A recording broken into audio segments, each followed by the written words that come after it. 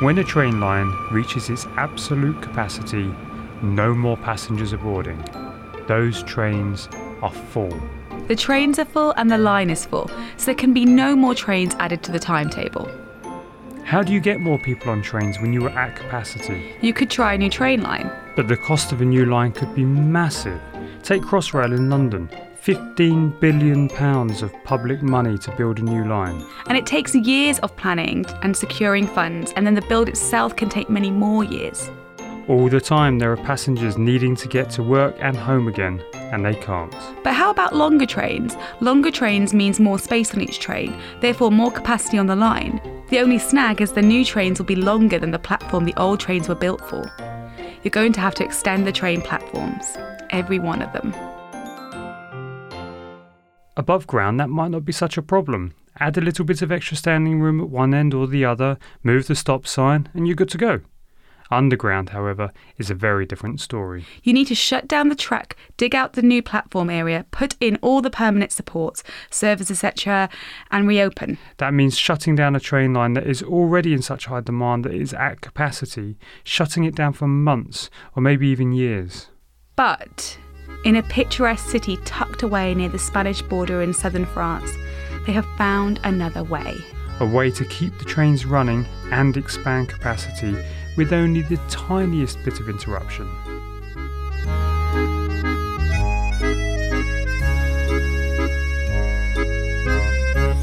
Hello and welcome to the Tunnelling Podcast. My name is John Young. And I'm Rhian Owen. This week we are taking a socially distanced look at how Toulouse, a city in southern France, has come up with a new solution to the rail expansion problem. How the engineers have managed to increase the capacity of the Metro Line A to cope with the ever-growing demand.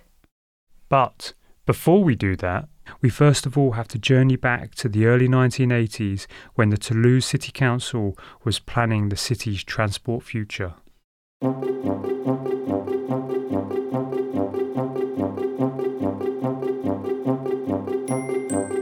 The city and the surrounding area was growing quickly. In the 1950s, the population of the urban area was little more than 250,000.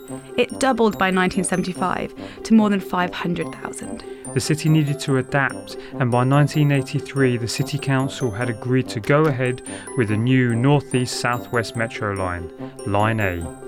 To help reduce costs, 5 stations, including 3 underground stations, were built with shorter platforms able to accommodate trains with just 2 carriages. As the city grew further, with more than 750,000 inhabitants in the urban area, a second metro line and tram system and an extension to Line A were all given the go-ahead. But as the population approached 1 million people, Line A could go no further. With the short central stations, the capacity was limited to just 210,000 passengers a day. Expansions on the transport network elsewhere were all feeding additional passengers onto Line A. The need for extra capacity was clear, but creating that capacity without shutting down the line seemed impossible. My name is Anne-Laure Brasier. My company is TCO Engineering. We are the client, and I coordinated the project in which we undertook the ambitious extension of 3 underground stations of the Toulouse A line in France. TISSO, which is 80% government-owned, is the metro operator, and TISSO Engineer is the operator's engineering arm. It was their job, or more specifically Anne-Laure's job, to work out how they could increase capacity long-term without impacting services short-term. Faced with the increase in traffic higher than expected, the operator TCO decided to increase the capacity of this line during rush hours by operating 52-meter long trains. The long term, a minimum interval between 2 52-meter long trains of 75 seconds may be achieved.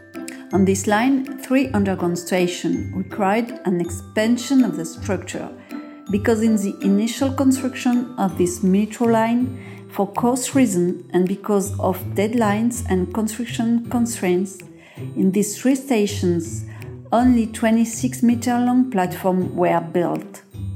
So cost-saving efforts in the original construction of the metro line were now coming back to haunt the operator.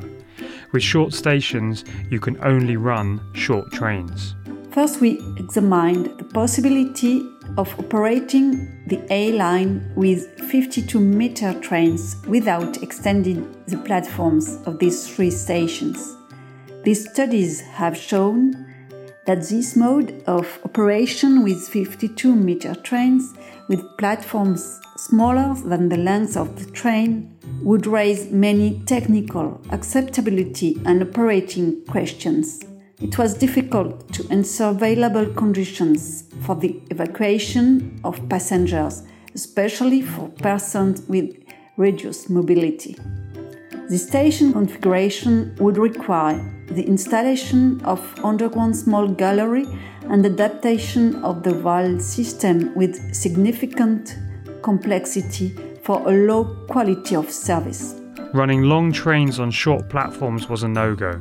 Fears for public safety in an emergency and the costs involved in reconfiguring the automatic train system, known as VAL, was too high for too little gain.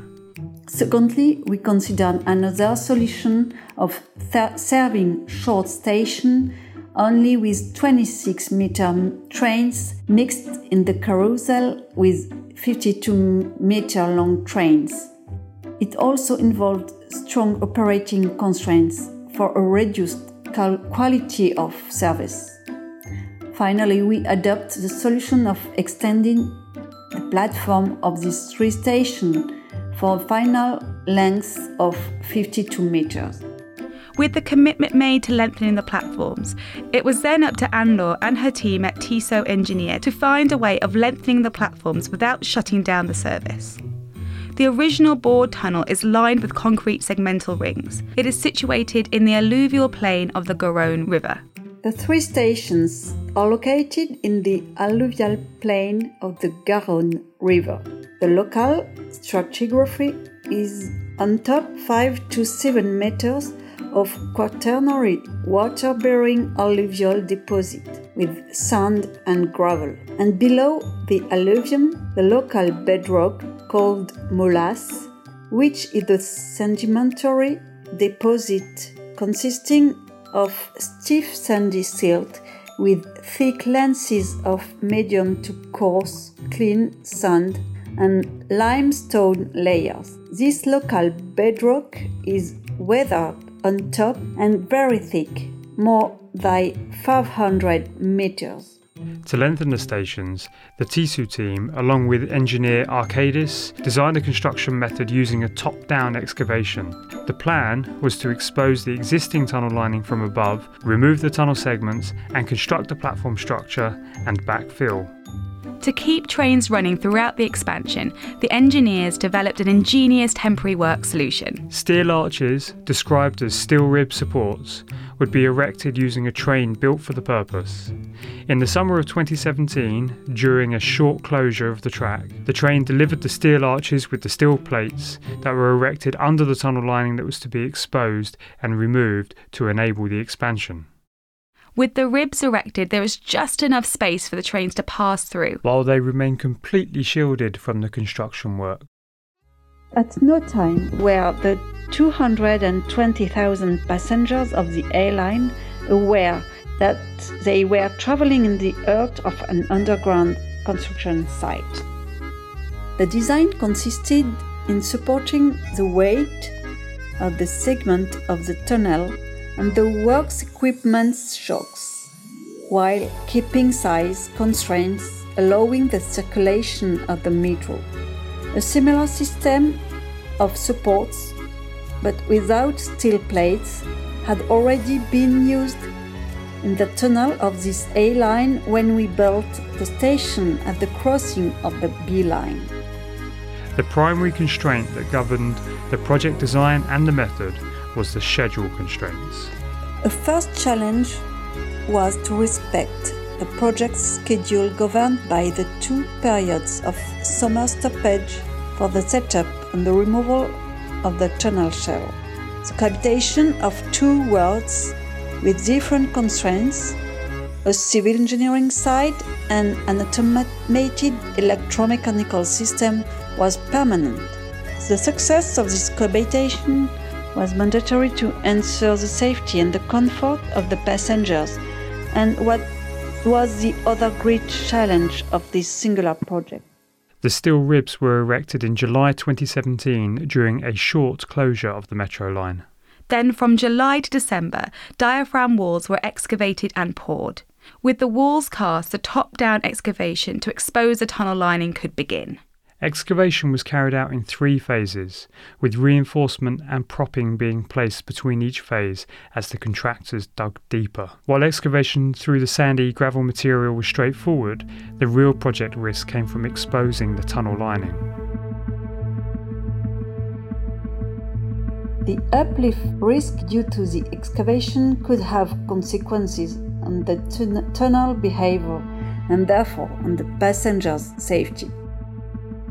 Removing the earth from above the tunnel could cause upheave. This could be catastrophic for the trains passing through the live construction site. The results of investigation and modelization led us to the implementation of the observational method. Precautionary measures, monitoring, and mitigation solutions were defined. From the start of the earthwork, an automated and continuous monitoring system with real-time warning system connected to the subway command post was set up.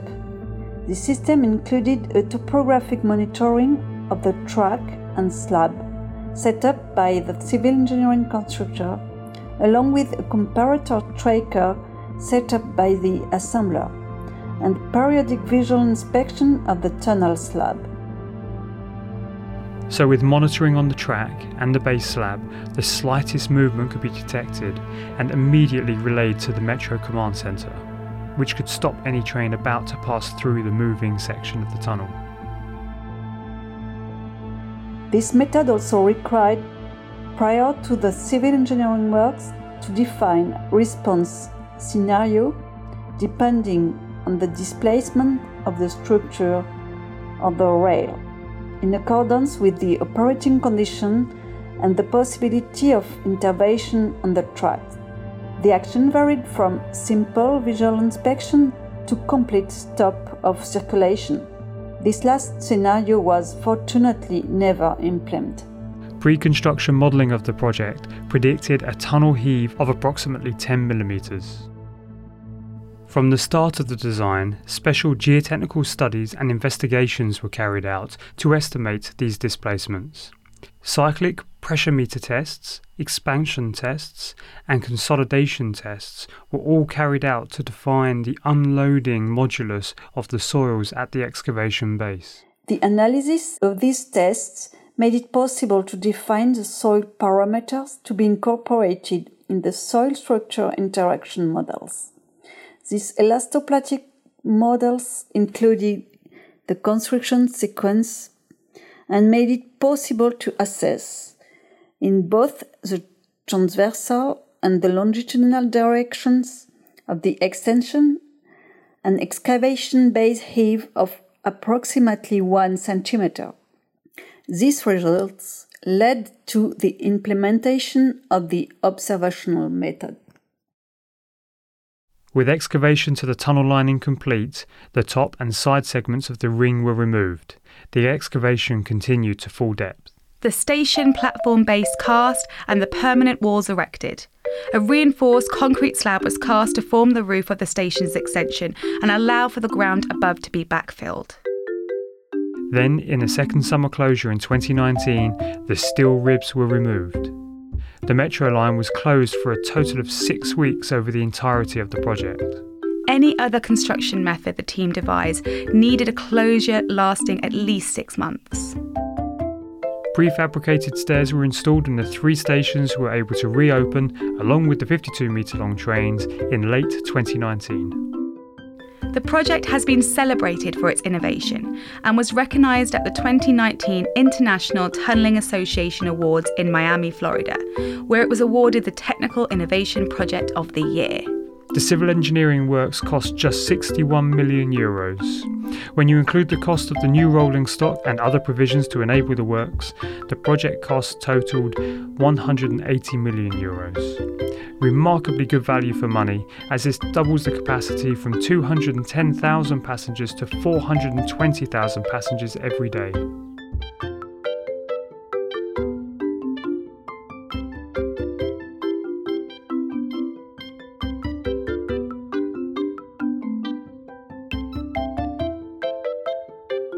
The Tunnelling Podcast is a production of Reby Media, produced and hosted by me, John Young, and co-hosted by Rhian Owen. Script supervision is by Bernadette Ballantyne, and series supervision comes from Martin Nowak of the British Tunnelling Society. Our executive producer is Rory Harris. Special thanks this week to Anne-Laure Brazier of Tissot Engineer, and also to Toulouse City Council, Arcadis and Eiffage. We'll be back again next month with another episode.